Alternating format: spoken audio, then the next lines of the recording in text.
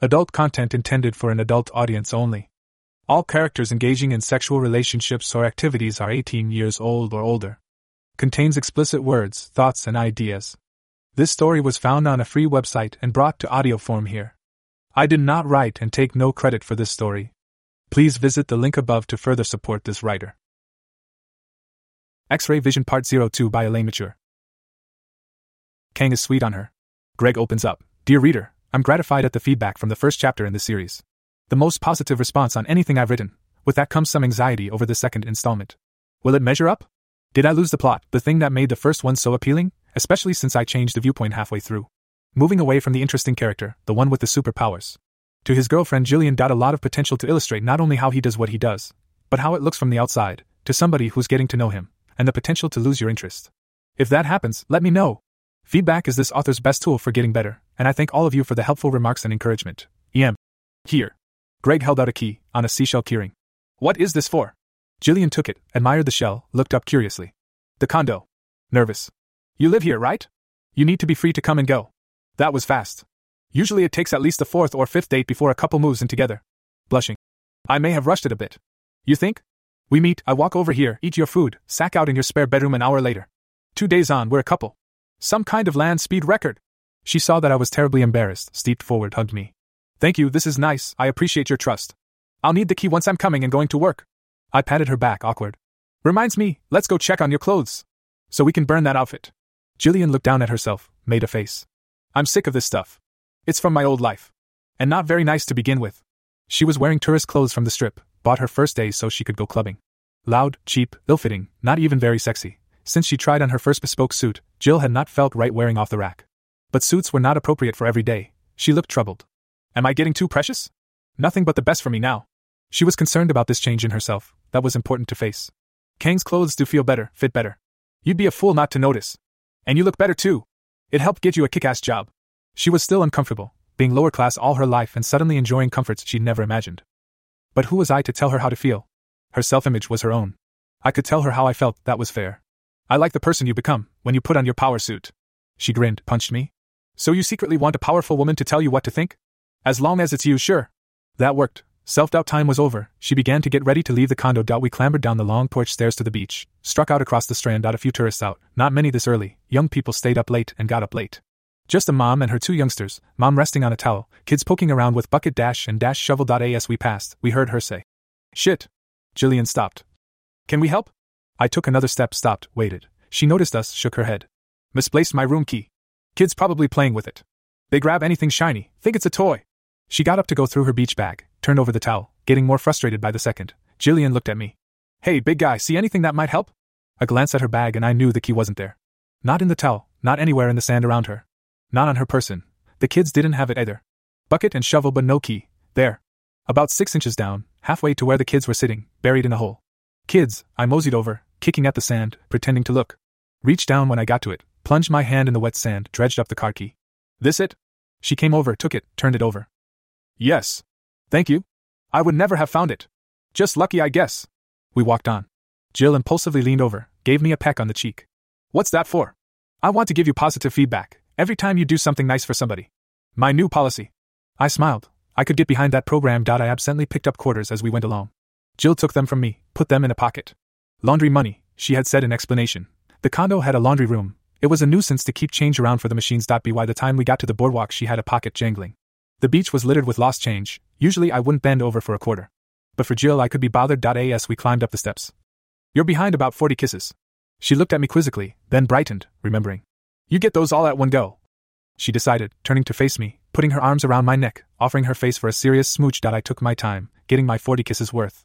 2 teen boys bounding down the steps from the strip hollered, "Get a room!" On the way past, laughing, friendly. I finished, parted lips, looked at her face, a picture of contentment, eyes still closed. After a moment she let me go, continued walking as if nothing had happened. Having a girlfriend was pretty nice. Casual affection was like a drug, and I was an addict. Kane greeted us on arrival. Phuong was out, off playing by Choi at the Senior Citizen Center in Vietnam Town. "What can I do for you?" She was eyeing Jill's outfit, clearly unhappy she was still wearing it. "We were hoping you might have somehow finished some of Jill's clothes. She wants to burn this outfit, and wear something comfortable and attractive instead." Kang lit up at that, more than glad to assist. "Come back. I have finished all of your pants, a blouse. We will confirm the fit." I think she meant, I will ogle you as you change. Which was a risk I was willing to take. Jill had assured me she wasn't going to switch hit and play for the other team, no matter how hard Kang campaigned.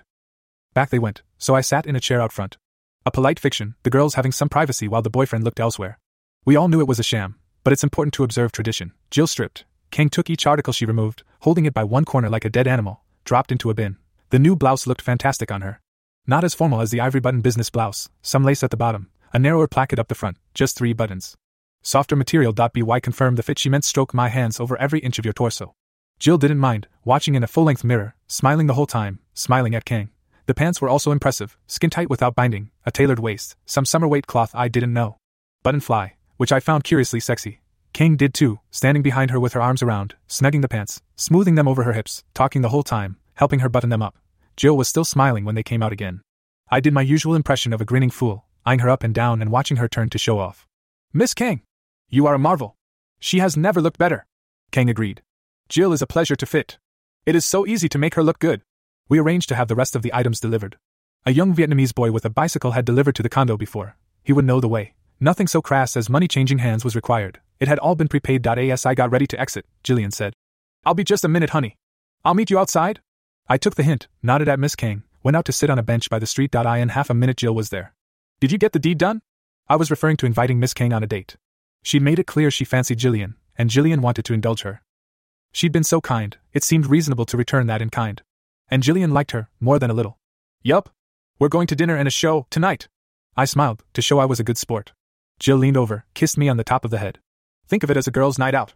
With maybe sex afterward. We'll see. That was reasonable, if I thought of it honestly. Jillian could manage her own life. Sex with a girlfriend? If she wanted. Her body to share as she saw fit. It was harder to be honest with myself. I understood my feelings as jealousy, and manfully squashed any response. Jillian understood, as she always seemed to. I'll make sure you don't feel too lonely. Maybe something for dinner you can reheat? You know I love you, right? That did sound good. I am a sucker for home-cooked meals. And yes, I did know Jillian loved me. All smiles, I suggested a detour down a different street on the way back, passing the time. Below this street runs an old subway tunnel. They gave up on that right away, kept flooding, water table too high. But right there. I pointed to a grate in the sidewalk. Is the old train, rusted to ruin, left in place when they closed up the tunnel. Engine 3 cars. Can we go look? I doubted it. Lots of cave-ins, not very safe. Plus, somebody tried to tunnel from there under the old bank, probably meaning to rob it. Collapsed. One of them is buried under the rubble. She put her hand to her mouth, appalled.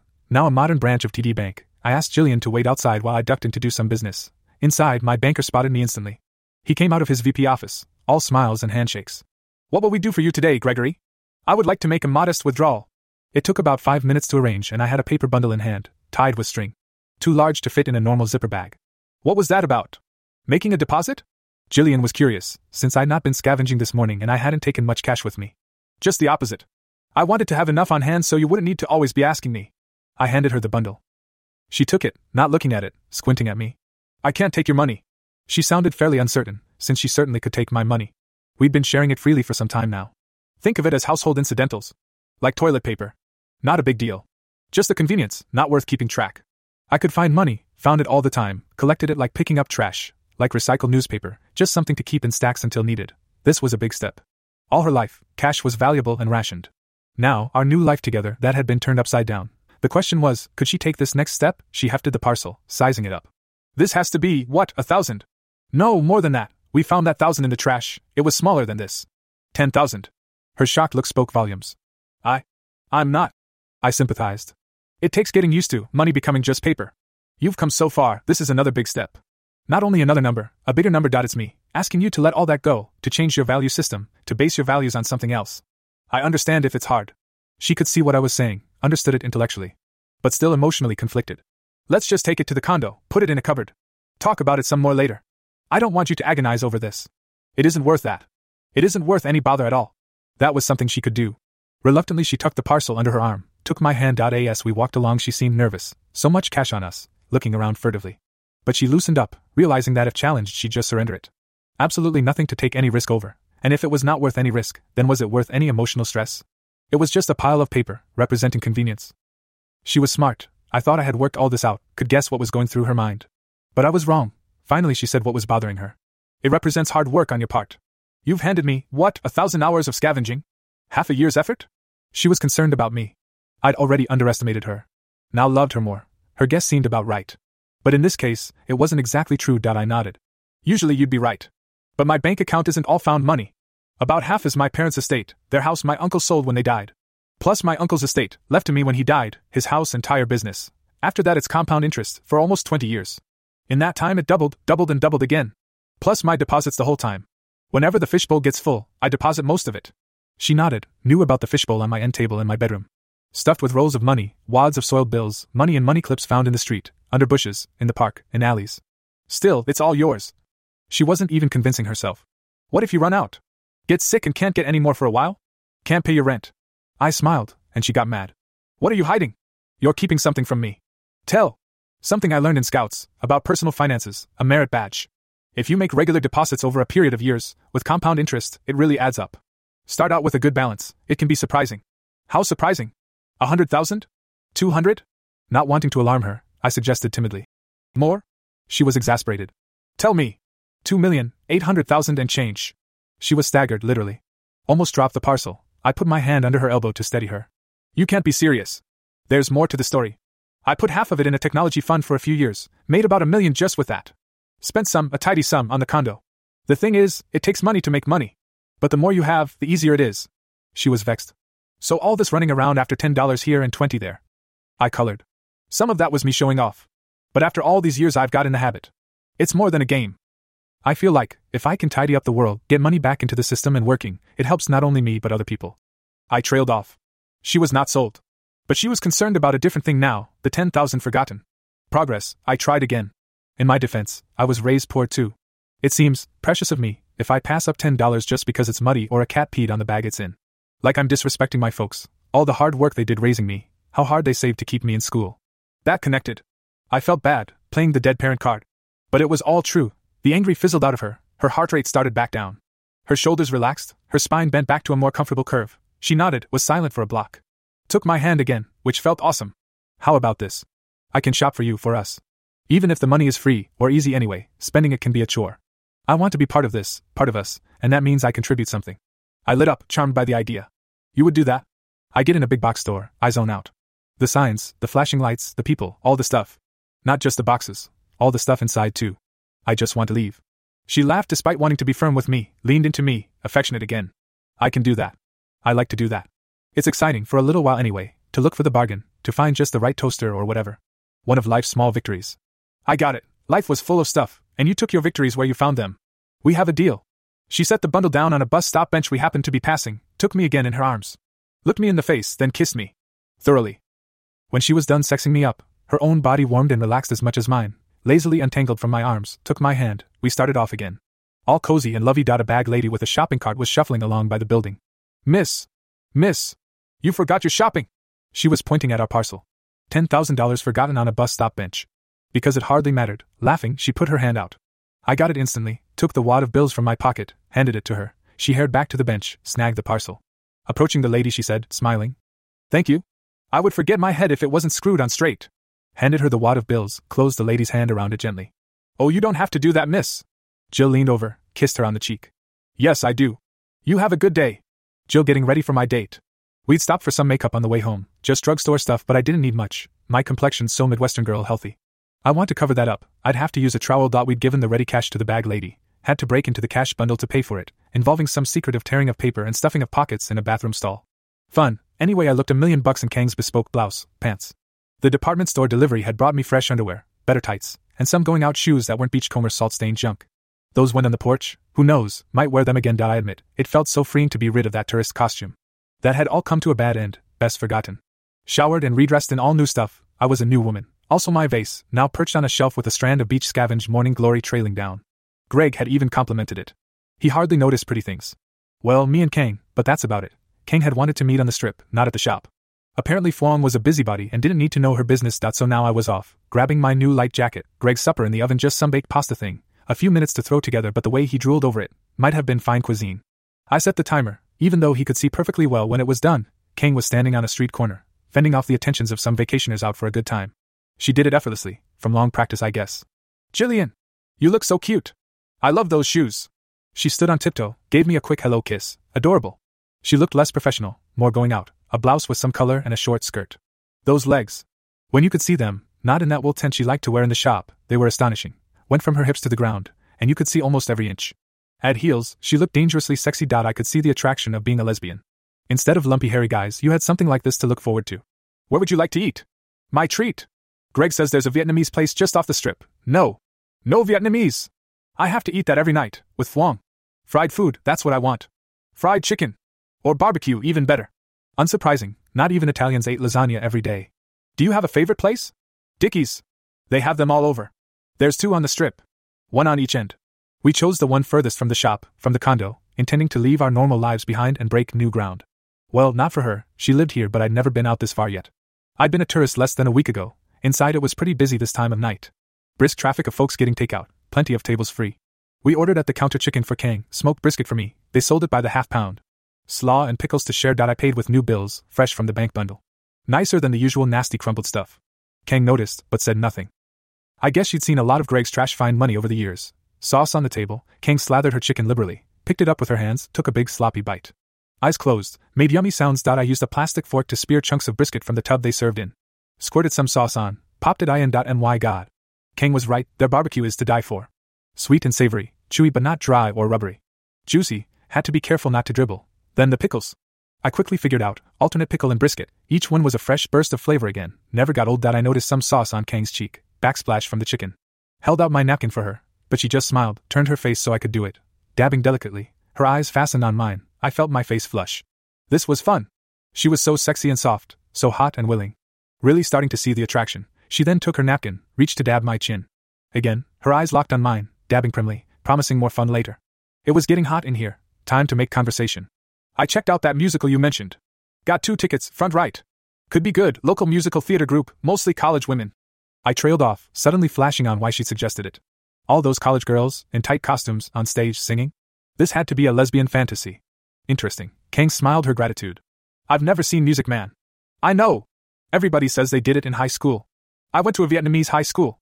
We did traditional music, folk tales, fun, but I feel left out whenever somebody mentions Alice in Wonderland or Willy Wonka. Well, I'd be happy to be your cultural interpreter. Kang stuck out her tongue at that. Jesus, she could even do that sexy. Check the time, we had plenty to finish and get there but no dithering. Mopping up the last of the dripping from the tub, we dumped out disposables in the recycle bins, washed in the ladies' room, and hit the street. The venue was on the strip, not far. Arriving, the crowd was largely women, largely couples. We wouldn't be out of place. The poster noted it was an all-girl cast. From the stills it seemed, all Nubel college girls, lots of cute teens. Kang was in her element, greeting other couples she knew, introducing me, admiring the posters. The lights dimmed then brightened, and Kang took my hand, led me to our seats. Some heads turned, admiring us as a couple. It felt exciting, made me feel special. This crowd was full of energy, and I was here with the prettiest girl of all. The play opened, went through all the obligatory scenes, just links between musical numbers really. The lead character was a woman with no boobs, or maybe wearing a compression band.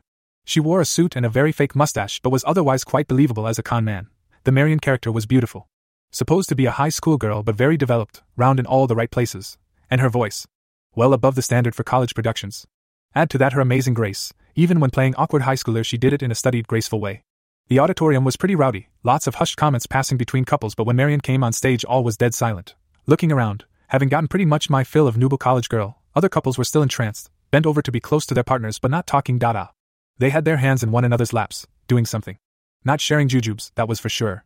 Lots of sexing up was going on everywhere. This was faintly scandalous, but also hot. I mean, it was sex, right? I can be forgiven for being affected by adults getting off on a beautiful person with a gorgeous voice that I got into it, finally working up the nerve to put a sweaty hand on Kang's thigh. Am I doing it right?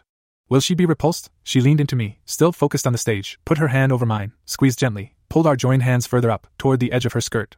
The heat from under her skirt was startling. I decided stroking her thigh would be a good next move, made small circles on her skin with my fingertips. She followed along with her hand, then inched me further toward her crotch, grunching up her tiny skirt. I expected to encounter her panties, but it was fur I felt first. Either her panties were tiny, or she wasn't wearing any. Damp fur. The further I inched, suddenly anxious to get to it, the wetter she was. I cut to the chase. Lifting my hand, I moved gently to where I figured her clitoris must be. I missed, but not by much, touching the soft fur just above her slit. Pretending that was what I was aiming for, I massaged gently, my fingertips moving the flesh above her clit in tiny firm circles, likely causing her clit some stimulation. She gasped, let go of my hand. All on my own now, what to do? Well, I'm an expert at sexing myself, so just do what I usually did but over there. Seems simple. It was. Moving down I finally found those panties, a tiny scrap of fabric, not a thong but a silken flicker of fabric barely covering her cunt. I dived right in, figuring she was ready for the final number. Her clit was tiny but hard, a little nub of flesh, like a hazelnut. Rubbing around it, I got Kang to squirm in her seat. I felt like squirming too. This was hot, not the only ones. There was squirming going on all over, the lead singer belting out her big chorus, her charms heaving and swelling in her satin costume. The singer's face was flushed, likely aware of the sexual release she was provoking throughout the audience that I slipped my middle finger down, over her slit, to where I figured her vulva to be. Splip!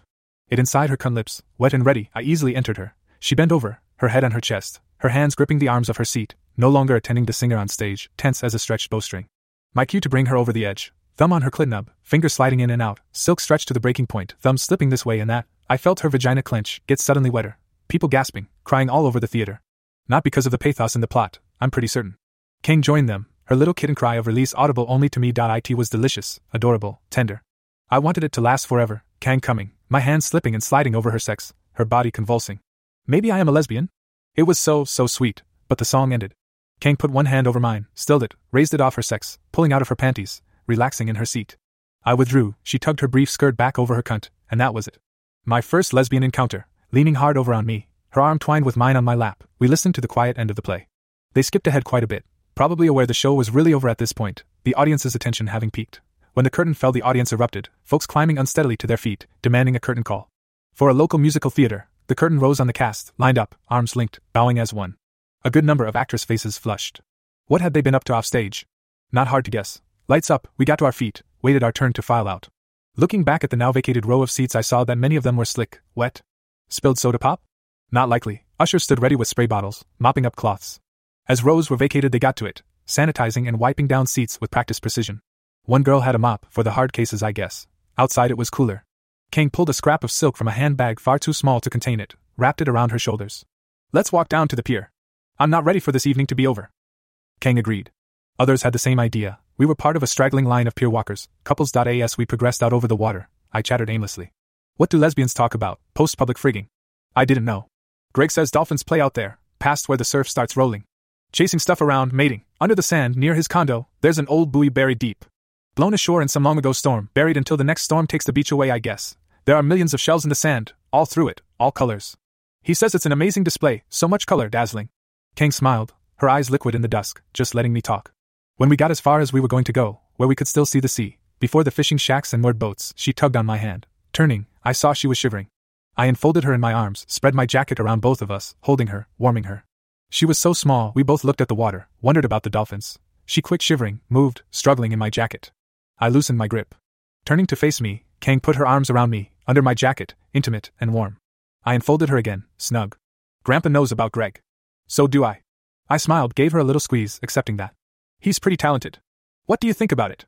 Fuang says he is a spirit medium, able to talk to the unsettled dead, find out about things hidden. I nodded. That made as much sense as anything. What do you think? I'm a modern girl. I don't believe in that old spirit stuff. But if I did, I'd think it more likely a hungry ghost inhabited him. What is that? A hungry ghost. It's a spirit not properly settled in its home village, the ghost of someone buried in the wrong place. Not appeased by a family altar, always wanting something, never satisfied. Like Greg. I nodded again. And if it isn't spirits? As a modern American girl? She shivered, but not from the cold this time. Probably not those things. But something. He is a good guy, that's what matters. He can be anybody he wants, it's none of my business. I like him. Fuang likes him too. Are you interested in him? As a husband? Kang smiled. No, I'm not interested in Greg. I don't need a husband, I only need me. And I like girls, I like you, Jillian. She tilted her head up, looked at me with those liquid eyes, closed them. My cue. Time to kiss the girl. I did my best, touching her face, pressing my lips to hers, tender and considerate. Accepting her tongue in my mouth, enjoying her taste. It was good. I like kissing. Kissing a girl was good, different but good. When she pulled away, she looked sad. What's wrong? I was touched, wanted her to be happy. You're not Dong Tin Nu, a girly girl, a girl that likes other girls. I didn't want to disappoint her, but I had to be truthful. I wouldn't lie to Kang. I shook my head. How can you tell? I can tell. The way you kiss, the way you hold me. Even the way you stroked me. It was nice. She was alarmed that I looked distressed. It was more than nice, it was very good. But for me, not for you. Because I am excited by you, but you are not excited by a girl. Not in the same way. I hugged her, held her for a time, not saying anything. I really like you, Kang. I want you in my life. More than you can know. I've never had a sister. If I had one, I'd want her to be like you. We all have to live with the family we are born into. Kang was pragmatic at her core. I sighed. I wish I could. I have nobody. Her eyes snapped wide, and she looked alarmed. Where did they go? Were they lost? In some war? I shook my head. Nothing so exciting. My mother was in prison when she had me. I was put in foster care. When I was 6, they told me mother was killed in prison, in a fight. I never even met her. Shocked to her core, Kang loosened her grip, looked closely at me, not sure I could possibly be telling the truth. Who raised you? Your father? You have a father? Again I shook my head. I never knew, my mother never told. I was raised by different people paid to raise children. People who didn't care, they just wanted money. Kang was crying.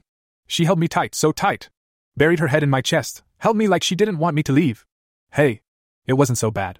It wasn't awful. It was just lonely. Every other kid had somebody, in school, even in the foster home. They all talked of somebody who would come and take them home. Nobody ever did, but they had a story anyway. I had nothing. Kang looked up at me, fierce now. You have me. I am your sister. I never had one either, never knew until now. Now I know, I do have a sister, and she is you. I was touched. And a little excited. This was not how tonight was supposed to end. Maybe a lot excited. You can't be serious. We're both adults, we have our own lives. It doesn't matter, not now. She put her hand to her face, rubbed her eyes with the back of it. Don't say nonsense. It always matters, all our lives. Sisters are forever. I digested that. I honestly didn't know that was how it was supposed to work. Families fell apart, everyone I ever knew, people grew up and moved away. I've always known I was supposed to have a sister. When Phuong brought me to America, to keep me safe, my parents were supposed to come too. But the war ruined that, like it ruined so much. They were killed by a bomb, waiting for the boat. It's been Phuong and me, for so long. I dream I had a sister, maybe born in Vietnam, maybe after I left. But Phuong says no Vietnamese sister. Just him and me. But I dream true. I do have one, I've always had one, but neither of us knew it. Because you were here, all the time. She clung to me, trembling, holding me like she would never let go. What did I think of this? I didn't know. I didn't know that Kang was precious to me, a wonderful surprise in a long life of disappointment. I held her, kissed her on the top of the head, petted her until she stopped trembling. How do you know it is me? And not some other poor foster kid somewhere? You are silly. Greg found you, brought you to me, right away. That's what Greg does. He finds what you lost, what you need. It's obvious. That's okay, little sisters are supposed to be silly. What big sisters are for, to tell them. That was charming, and probably true. I didn't know. Okay, so we're sisters. What does that mean? What do I have to do? She nodded. This was right up her alley. She'd been practicing all her life for this. It is good of you to ask about duties. That is right for a little sister. Duties are the backbone of life, they give us structure. They provide satisfaction, a duty correctly done. That sounded a lot like what Phuong might say. Kang continued. The duties of sisters are many. We go together to drink on girls' night. We drink too much, and tell secrets we wouldn't tell otherwise. We tell of conquests, every time, everyone. No detail is kept, we share clothes, or buy clothes together. Very important, we share advice. Mostly older sister to younger, but you may pull my chain if I'm too far off. I considered. This made sense. To me anyway. I would like that. I am learning so much from you, from Greg. Even from Phuong, about the importance of grandfathers. Kang nodded, continued. We share duties of grandparent. Care for them, so they lack nothing. One day we will add grandparent to the family altar, make offerings on holy days. Keep their spirits content. I can do that. I respect Mr. Nguyen, and I would like to help him. I know I could never forget him, but clothes. I cannot do what you do with clothes. We thought on that. We both knew I was hopeless choosing my own clothes. Forget about sewing. Hey. I can cook. I can learn to cook barbecue. Would that be good? Kang put her hands up, joy on her face, pulled my face down, kissed me. Not quite sisterly, not quite a lover. Something wonderful in between. I would have to get used to a lesbian for a sister, that was clear. What about sex? I like sex and I like you. It was nice what we did at the theater. Is that something sisters can do? Sisters like us? Kang considered. Sisters can pleasure one another. When describing conquest, it is good to share delights. Sharing the conquest of one woman with another, that is the sexiest thing I can imagine. I bit my lip, thinking this could be pretty wonderful. But what can I share that you would be interested in? Sex with Greg? That would bore you. Oh. You will tell me what he makes you feel. That is exciting too. It was a lot to think about, feel about. We went silent for a time, just holding each other on the pier. The night got colder, the pier began to seem an unfriendly place for two sisters. The other couples had long abandoned us. We walked back to the shore, hand in hand, sisters enjoying the evening. Back at her shop, in her room above, we sat at a low table and shot sticky rice wine and talked. Girl talk. I'd never had that, not with anybody I cared about. Music, she was into Bao Vo and something called Ming and Ping. Never heard of it, gonna be an acquired taste. I am a country and western girl, which amused Kang no end. Loves of our youth, she had been sweet on a girl called Amy, at school. Big, strong, Vietnamese American, daughter of a serviceman and a Saigon shopkeeper's daughter. Light skin, dark hair, almond eyes, deep voice. Kang pretended to swoon when she talked about that voice. I admitted to a skinny boy named Bruno, in math club in high school. He wore his hair in a flock of seagulls swoop, and for some reason that made me wet. Kang ridiculed me, but in a sisterly way. Media personalities? I liked a guy on Saturday Night Live. He was funny, kind of handsome, stocky and sweet. Kind of like Greg, now I think of it. Kang perved on somebody called Zendaya, who played a nerdy spy slash karate expert slash math whiz. Whatever. Some Asian kid crush. Downing her third shot, she hopped up, dug in a cabinet, got out a DVD. I recorded Bachelorette, every episode. Shyly. To watch with my sister. We have to watch this one. She put it on. It started slow, so she hurried it up to the date part where some guy called Lars was putting the moves on Babette. A round-faced dark-eyed beauty. It got to where they were in bed, a black and white fuzzy night shot. The blankets were thrashing around and she was calling out. Lars! Lars! And he was groaning and calling. Babette! Babette! In a Swedish accent, Kang stripped her panties off and started frigging herself. Babette! Babette! Really getting into it. Perving on the cute chick. What the hell, I was half drunk and this was suddenly red hot. I stuck my hand down my shorts, having lost my pants early on when we started sweating from drinking rice wine, wearing something cute Kang found for me. Lars! Lars! Babette! Babette! Lars! Babette! We came together just as they did on screen, leaning helplessly on each other, laughing until we almost threw up. Kang hiccuped, made a little face, swallowed hard. Can Greg see us? I don't know where that came from. Out of the blue. I shook my head, causing the room to spin. Nope. Too far. He can see, where he is. He's respectful, controls it. People need privacy. Kang nodded, regretted it. I'm glad. Tonight is for us. She thought some more, clearly an effort. Greg is a good man. Discipline is important. Self-control. This from a woman who just put down half a liter of expensive high-octane alcohol. A good man. Husband. A good husband man. She had a brainstorm. You should fuck him. I was scandalized, turned 2 shades of red. My shirt had gone somewhere. You could follow the flush down my chest to my bra. How do you know I haven't fucked him? Huh. I thought that was a brilliant comeback. She waved me off, poured another shot glass from the bottle, missing at first but finding the glass finally. I'm gonna make you a dress. Greg can take you out, bring you home, rip it off you. Fuck you. I was impressed. That would be some dress. I had another thought. I can pay for it. I have money. Nah. Greg will pay. He has an account. You have anything you want. She looked seriously at me, over the shot glass. You want this dress? She downed the shot glass, handed it to me. I tried to drink it but of course it was empty. So was the bottle. That seemed sad. Is there enough? On account. That seemed very important somehow. She waved away the thought, like it was flies buzzing around her head. Probably not. So he will pay some more. That's what boyfriends are for. He will want to pay. Only the best. You are the best for him. So he will pay for the dress. And rip it off. I finished for her. And fuck me. That seemed terribly funny for some reason. I started laughing like an idiot. Soon Kang was laughing too. And fuck you. Hilarious. She struggled up, grabbed her hairbrush, held it upside down like the handle was a microphone, crouching, shoulders hunched, elbows out like some gangster, rocking from side to side, making gang signs with her free hand. She started rapping. I'm one of those hot nasty bitches. Guy crosses me, I leave him with stitches. Take their money and spend all their riches. Won't scratch me where my body itches. Suck my vajj. Bitch, suck my vajj. Bitch, swiveling her hips, fingers in a V and tonguing the crotch lewdly, flapping her knees open and shut, flaunting her crotch like a weapon. No panties on, her red slash flashing me, wet. This was way too much. I fell over, laughed until I lost consciousness. And my last incongruous thought, I have a sister. What? Greg was talking too loud. I just told him about my sister, and he didn't understand. He was pulling bottles from the cupboard, hot sauce and mustard and soy sauce and such, cringing, closing my eyes against the hangover headache. I repeated myself. Got a sister. Kang. Figured it out last night. He looked skeptical. Before or after the quart of rice wine? He was apparently familiar with Phuong's rice wine. Or maybe he just recognized it in my gut. Before. We were talking, she said I wasn't lesbian. Dong Tin knew we shouldn't fuck. I said, wish she was my sister. He nodded, following so far. So you want a sister like Kang? No. Is my sister. See, I don't have anybody. She dreamed she had a sister. Her parents are dead. So it has to be me. An objection. And not somebody else, because? This one was obvious, once Kang had explained it to me. Because you brought me. Her lost sister. What you do, doofus? Find lost things. Understanding, finally. He nodded, appreciating the logic of it. So what does this mean for us? Do I share you with your sister now? He was figuring it out, playing along. I think. I leaned forward, over the breakfast bar, to kiss him. He figured that out too, came in for the smooch. That's nice. Boyfriends are nice. Yes. Share me. Have sister nights, talk sex music, drink too much and share clothes. She'll give me advice, she's older. Some other things, I forget. Grandparents. We share Phuong now. He seemed to accept that. What could he say? Sisters have priority over boyfriends. Blood is thicker than water. He was making something in a blender. Agony when he turned it on. It didn't take long, I didn't have to kill him. Pouring out something vile into a glass, he handed it to me. I took it, downed it all in one go. I knew you couldn't dilly-dally these things or you wouldn't do it. Good thing too, If I'd stopped to taste it, I'd have spit it out. He watched me, saw something that satisfied him. Maybe my juices squirting into alignment, or something. Who knows with him? Almost immediately I began to feel better.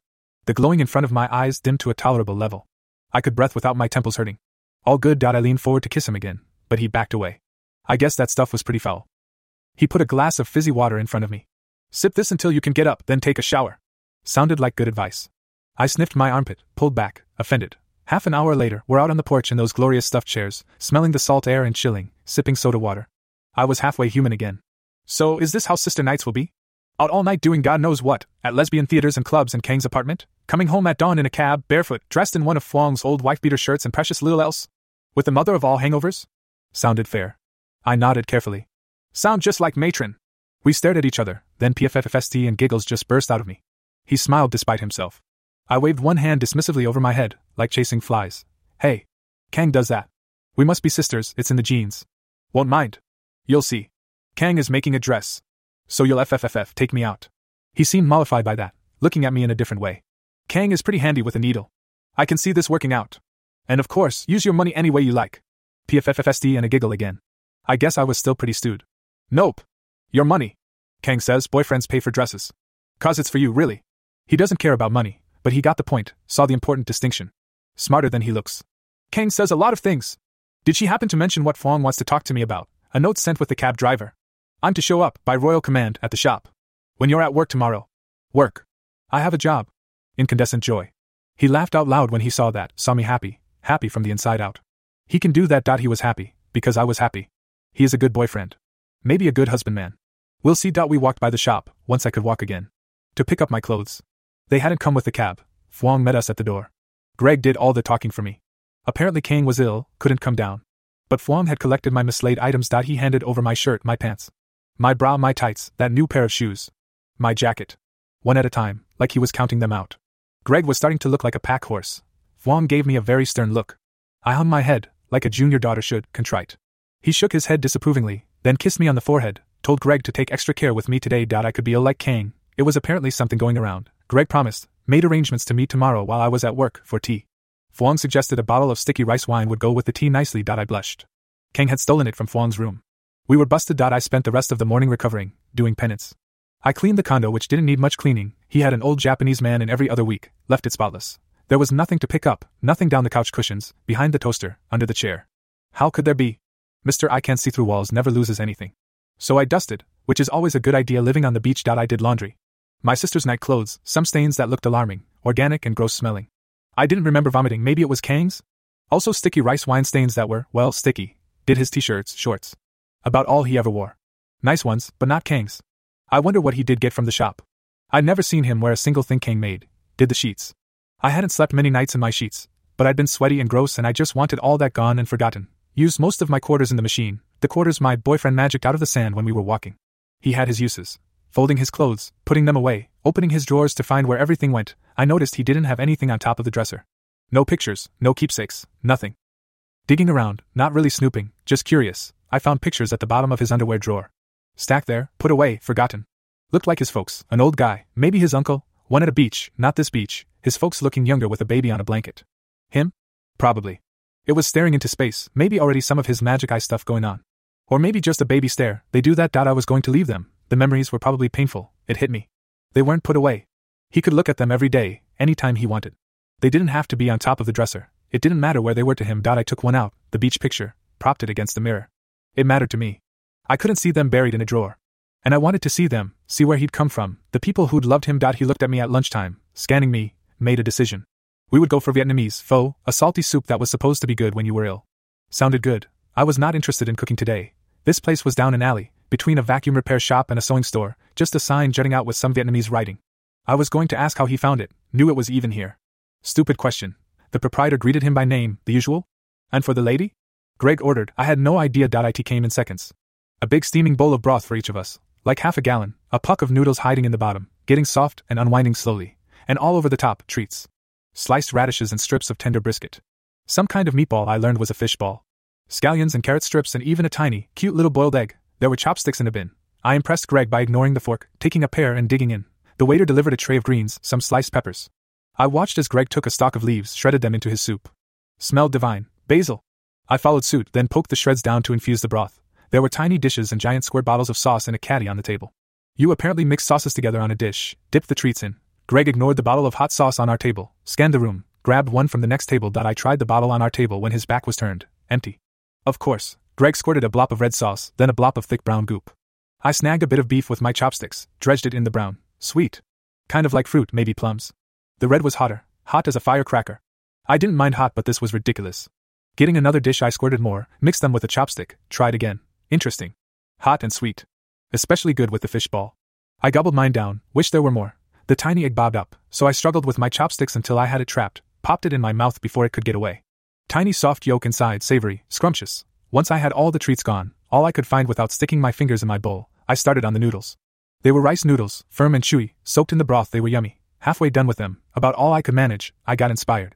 Picked up the bowl carefully, slurped a long slurp of broth. Salty, savory, I could feel it filling up all the gaps, healing my insides. Doctoring up the damage I'd done with alcohol. Greg looked on, approving, looking inside me and liking what he saw.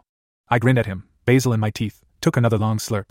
Felt my muscles relaxing, the ache in my joints simmering down. We finished. Greg slapped down some bills, tipping shamelessly. As we left, the waiter girl called out, "Thank you, Sir." Greg raised his hand over his head, waved without turning around. I slipped my arm in his, leaned my head on his shoulder. He crooked his elbow like a gentleman, walked slowly, not wanting me to pull away, enjoying the sun and air with his girlfriend. That's me. Morning. Headache mostly gone, feel like $1,000,000. My first day of work, dressed to kill. Greg adjusting my collar, adjusting the shoulders so it all lay just right. He could see right away when something was crooked, running his hands over my shoulders, my hips, like he was checking the fit but really just checking me out. Noticed my nervousness, the knot in my stomach, tension in my shoulders. Couldn't hide anything from him. Didn't want to. It was nice, a boyfriend totally in sync with my moods, knowing just what to say. You look awesome. Just one glance, folks will know you are good at what you do. I smiled, kissed him carefully, not wanting to smear anything. Started out the back, the street side, waste not a minute, don't want to be late. It's a long walk, and these aren't exactly walking shoes. A panicky feeling when I got to the downtown district. Did I even remember where the place was? But no worries, the Thai place was visible blocks away. Into the lobby, pick a random elevator, lucky. It was here. I don't need Greg for everything. Point 2 ND floor, down the hall to the windowless door, take a deep breath, and in I go, folks just settling in. Apparently lawyers don't start calling until they get to court. Makes sense. The boss waved me back. She had another girl in her office, chatting. Jillian, I want you to learn the business, bottom up. Man a desk for today, figure out the pattern. Kelly will be your buddy this morning. Come back at lunchtime, we'll sync up. I was dismissed. Smiling at Kelly, we headed to a desk at the back of the room. The trick is, make them think you're doing them a favor. Never accept their terms. They'll want the moon. Not their fault, it's their job to advocate for their client. I nodded, getting it all, keeping up. Kelly was clearly a master at this. She showed me the slips, the rate sheet. How to operate the phone, how to pick up a call that came in. I sit ahead of you. I'll keep an ear out, here if you're getting into trouble, something not on the term sheet, I give the high sign. You just say I'll transfer you to my manager, hit this button. She pointed to the row on the right of the phone gadget. Apparently I could transfer a call to any desk, the third button was her. Kelly, you seem to have this stuff cold. If I can learn it anything like you have, I'll be doing good. She flashed a smile. Actually friendly. So easy to resent a person coming in over you, and having to train them. I'd have to talk to her about that soon, scope out the situation with the others. Sitting down, I set the pad of slips in front of me, tested the pen, laid the term sheet square with the edge of the desk. Waited for the button to light up. It lit. But oops, somebody else got it. I saw it go out, and button 7 light up, my hand only halfway to the phone. Have to be faster. Don't want anybody to think I'm lazy, not pulling my weight. I missed the next 3, but number 5, I had my finger poised, nabbed it. Crenshaw Bonds. This is Jillian speaking. How can I help you?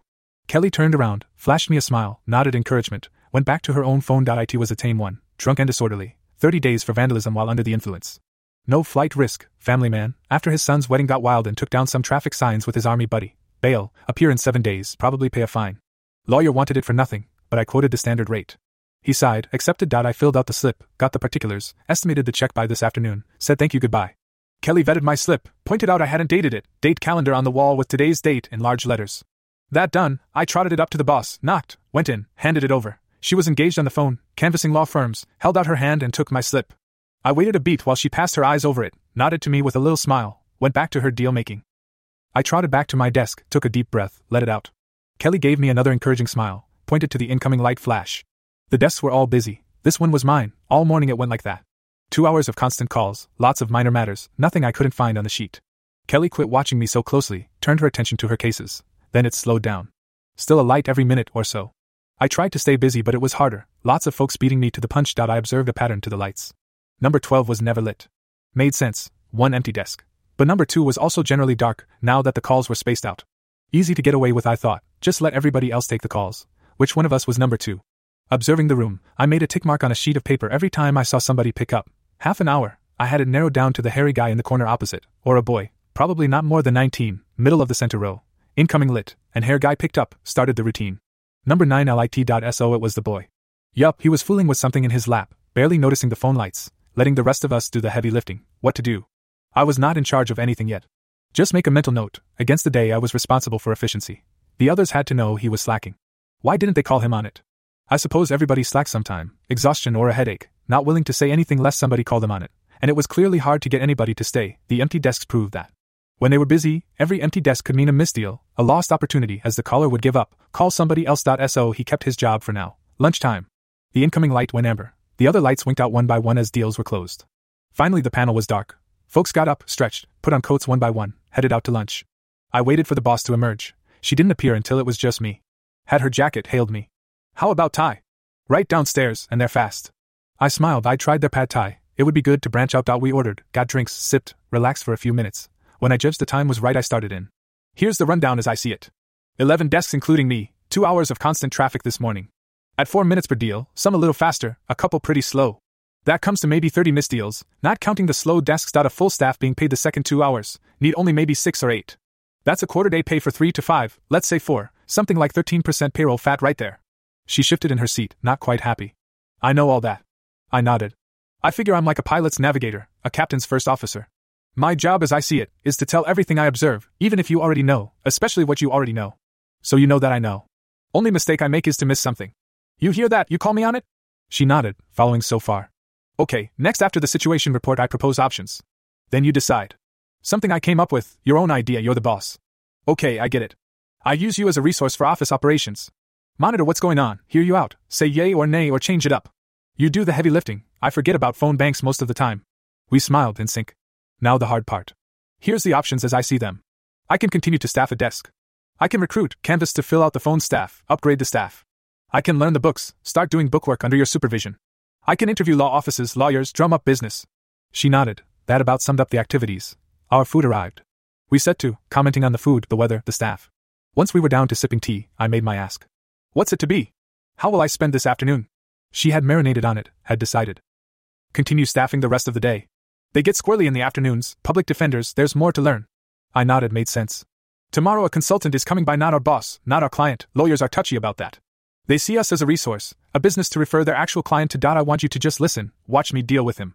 Afterward give me your impression. See if you can get a handle on who we're working with, how they think. Got it, boss. I'll hit the phone bank now. See you in the morning. I paid both checks, surprising the boss, went back to the office. Folks were drifting in. The incoming line wouldn't be active until the hour, 7 minutes from now. On the dot the amber light turned white, the first call already queued up. I let it go, watching. Slackerboy drifted in 3 minutes after the hour, slid into his seat, took his time settling in.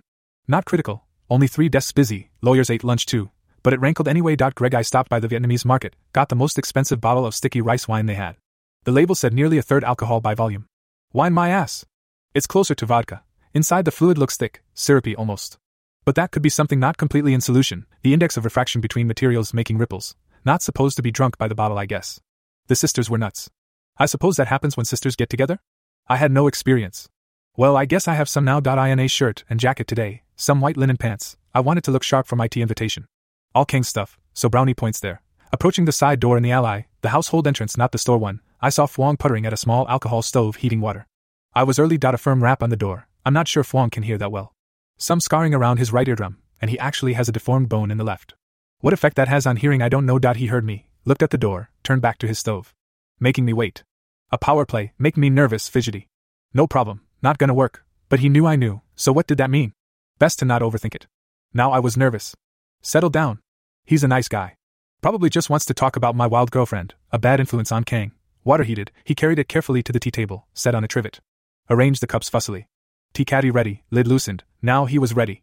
He approached the door, straightened his clothes, opened it. Mr. Nguyen. So glad to be invited today. It's been too long. He stayed somber, stepped back to admit me. Inside I offered the bottle. He took it, admired the label, raised an eyebrow, nodded his thanks. I waited for him to sit first, as is polite for a younger man to an elder. Once he was settled, gestured to a seat, I took the liberty of sitting opposite. He removed the caddy lid, spooned viciously black tea into the pot, 2-3 heaping spoonfuls, replaced the lid. This stuff was going to be deadly, a caffeine headache tomorrow. The leaves soaked up the hot water, heaving and expanding in the pot like something come alive. The black stains spread like ink. When he had judged the time was right, 3 or 4 minutes in silence, he picked up a strainer, poured 2 cups through it. Put one in front of himself, one in front of me. He lifted his, paused, looked at me. I lifted mine, fingers on the raised rim on the bottom, thumb balancing it against the brim, waited for him to drink. He blew, sipped. I looked into my cup. Oily, dangerous brew. Blow, take a sip, scald the tip of my tongue. I knew it would happen, but it had to be done. The first cup of tea explained the issue. Was this to be a traditional tea conversation? Yes, he was preparing to speak. Mr. Gregory, we have been neighbors, done business for some years as peers, as equals in the neighborhood. Me with my business, you with yours. He didn't know what that was, being too polite to pry had never asked. I nodded. I have been happy to know you, honored to do business with you and your skilled granddaughter. He nodded, acknowledging that as only right. But all that changes now. You know of my daughter's discovery? Kang's relationship to your Jillian? Out of left field.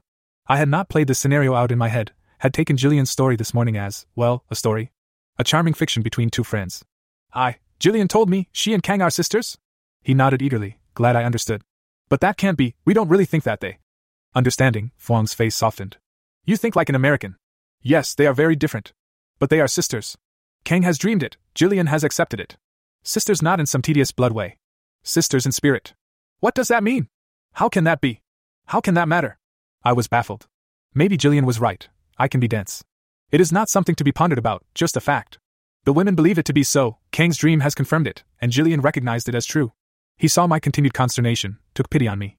Gregory, we are mere men, suited to the mundane world, the dangers of travel and business and labor for us. Men of clay and leather, but for matters of family, of kinship and spirit, it is our women that dictate, that decide. They have decided. Would you tell them they are wrong? That floored me. No, I don't think I would have any luck there. I wouldn't dare take Jillian's sister away from her. That would be monstrous. Fuang saw me become resigned to this, relaxed, took another longer pull on his tea. Savored it, pleased with the vile black tar. I followed suit, my mind digesting this new learning as my gut struggled to digest the tea. How has that become important to us? I ventured in my dense Gregory way. Fuang nodded, on the same page now. Don't you see? Yesterday Kang was a rival to you, someone who might take Jillian from you, form a family without you. Today she is no longer a rival for Jillian's affection. Heh. No more than any sister is. So what is she to me now? Gently, as to a child. She is your girlfriend's sister. You would woo Kang's sister? Understanding blossomed in my brain, shaking me. My cup rattled on the saucer, spilling a few drops. And so we are. Fuang finished. I am your girlfriend's grandfather. You are wooing my granddaughter. You are my prospective son-in-law. The second cup of tea, the negotiation. My stomach roiled from the first cup, trying to reject the acid solution. Now another one was poured for me. This was gonna be an Alka-Seltzer night. Fuang blew, sipped. I followed suit. You are a very suitable age for a son-in-law. Jillian is perhaps young, but certainly capable of all the duties of a wife. I nodded. He meant what, sex? Or housework? Not sure how to respond in either case. Kang's situation is an issue. She is unmarried. The usual way, the elder sister marries first. I dared to speak. Kang is perhaps not the usual case. He agreed. I am not sure Kang wishes to marry. The issue is not so much what we think, but whether Kang is opposed to being single while her sister marries. He blew again, took a sizable slurp. I followed suit. May I mention something that has a bearing on this? He bowed his head graciously. Jillian revealed to me that Kang is creating a dress for her, so Jillian can tempt me to ask her out. A smile wreathed Fuang's face. Excellent. We may anticipate no objection from Kang then. He stopped, sorted things through in his head, continued. Family is the next important arrangement. Do you have family to support? Grandparents? Cousins? Which could distract you from providing for a wife in the manner she requires? Easy one. I have no family. Fuang's face fell. Damage control. My mother was an only child, dead these 20 years. My father followed soon after, of a broken heart. Fuang understood that. His life had not been easy. My father's older brother raised me. He is now gone as well. No children. No cousins. Just me. He looked sympathetic. His family was also devastated by circumstance. He considered, sipped. A man has duties. Yours have been slight, and as your mother passed perhaps before she could instruct you, I must ask, are you prepared to keep Jillian well and comfortable? To provide for her, so she lacks for nothing? To support her family in time of need? I nodded enthusiastically. She has a strong will, is of good character. Has a good family. Fuang approved. I was talking about him. I will endeavor to comply with her will, to support her in her own duties. Brownie points there. Duties were a magic word here. I celebrate her successes, respect her view of the world. Even though it may now be more limited than mine because of age, and Fuang understood. As a spirit medium I was privileged to see more than most. Jillian sees some things better than me. About trust, about family. She knows me, accepts me as I am. Fuang was delighted. You understand. There is more to the world than what is. There is also what means. Women are attuned to that. Jillian understands that. I ran down, family duties being something I only heard of, having never had any. I was making it up as I went. Fuang continued. There is the matter of support. A suitor should be able to provide a home, demonstrate employment, arrange the things that can ensure a harmonious life. I cleared my throat. This could be tricky. You know I have the condo on the beach. He nodded, concerned. It is small. When children arrive, a larger home would be advantageous. Room for all the things a woman desires for raising children. I choked on my tea, coughed, recovered. Should Jillian desire children, she would surely have a plan for suitable arrangements. I am confident we could afford whatever expansion she desired, or even move to a more suitable neighborhood for raising a family. Fuang nodded, still concerned. While you have always reliably discharged your debts, it has been opaque to me how you obtained the necessary money. This was the sticky point. I couldn't say. I dumpster dive for a living. What then? I have, certain investments. I possess all my family wealth as the sole heir. I have reinvested judiciously, to good effect. Those monies have been fortified by my work in private investigation. That last bit was inspired malarkey. Investigating trash and empty lots, privately to be sure. I was misleading Fuang, he probably knew it, but he accepted my answer, finished his cup of tea, satisfied for now. The third cup of tea, the ask I had the floor. Fuang had grilled me about my suitability, to his satisfaction. I had the final vow cup of black Vietnamese poison in front of me. Blowing on it, I took an exploratory sip, stalling. Why was this hard? I like Jillian, she likes me. We're doing great, complement each other beautifully. No storm clouds on the horizon. Mr. Nguyen, I would like. He nodded, encouraging me. I took another deep breath, exhaled. Mr. Nguyen, may I have your permission to, court your granddaughter Jillian? To take her out, buy her gifts, provide her with entertainments as a suitor? With the object of winning her over? There. I said it. And I found I meant it, finally understood once I'd spoken the words. No more confusion about what was going on here, and it felt great. A rush I'd not anticipated. I felt giddy, lightheaded. Probably the caffeine has something to do with that. He sipped his tea, savoring the moment. He may have thought this day would never come to pass, with Kang's predilections. No marriage, no great-grandchildren. The end of his family line, and now he had a second flirty, vivacious, talented, smart woman in his family, whom he could call granddaughter. Who might want to marry and raise a family. I could see his world had upended, resettled into a pattern that he had probably wished for all his life. He spoke. Before I answer, I caution you. Jillian was raised in America, has funny ideas about family. I will have a talk with her, help her understand what duties accompany marriage in a Vietnamese family. Instruct her, as a grandfather should. After that, and provided she is agreeable to being wooed by you, then I give you my qualified permission. I had been holding my breath, let it out with a whoosh. Fuang raised his cup to hide his smile. The rest of the visit passed in a daze. I finished the tea without awareness, said my thanks to Mr. Nguyen, found myself outside his home without really remembering how I got there. I had to tell Jillian. I had passed. It was going to be a long afternoon, waiting for her workday to end. How did it go? I was expressing appropriate interest in my girlfriend's activities, supporting her initiative. Easy to fall into the pattern of the Vietnamese family, everything in response to a duty. Kind of satisfying, knowing what to do and why. She launched her tale of fear and excitement and growing confidence. Kelly and the boss and the slacker guy. Thai lunch and what would happen tomorrow. I made appropriate noises, encouraging her, making mental notes, so I could respond correctly in future. She went into the bathroom, peed, pulled off her clothes, put on shorts and a top, continued talking but louder. Showed me the blister caused by her new shoes, knowing I was looking and accepting that as completely normal. I told her where to find moleskin, scissors to treat her blister. When she went for the wrong drawer, I said no. The other one. She came out, hopping on one foot, struggling with the blunt, useless first aid scissors. I sat her down, took the supplies from her, sat cross-legged on the floor and dressed her foot as she ran down. I can do so much for the business, as soon as she lets me loose. She's got plans for expansion, but has hit a limit, only so many hours in the day, too much for her to keep juggling by herself. I fetched the cheap deck shoes left on the porch, tied them snugly on her feet, keep the moleskin secure. Looked inside to make sure it wasn't too tight, wasn't squeezing the blister. She watched me, amused, not used to somebody serving her, tending to her needs in such a personal way. I could get used to this. You did a nice job. She raised her foot, turned it this way and that, admired my work. Pulled me up off the floor between her knees, into a smooch. Once I could breath again, she remembered to ask me about my day. Did you keep busy? Hey! How did it go with Fuang? My turn to recount the tale of the tea ceremony. How he had 2 granddaughters now. How I was now his prospective son-in-law, had to ask to date his granddaughter. His grilling, probing questions about my intentions, my resources. How he had given me his blessing. She put her hands to her face, between laughing and panicky. You poor guy. I didn't think my having a sister would make things hard for you. Not just me. You have to go talk to Fuang, so he can instruct you in Vietnamese marriage duties. He's got us hitched and having babies already. She colored prettily. A good thing? I think so. Meant she was embarrassed but taking it seriously too. What should I do? Should I go tonight? What should I wear? How do I talk to him? I shushed her, put a finger to her lips, kissed her gently.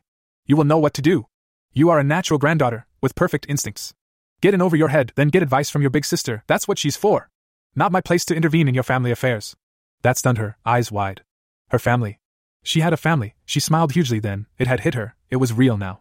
Something I think she'd wanted all her life but pretended she didn't need. Her cheeks were suddenly wet.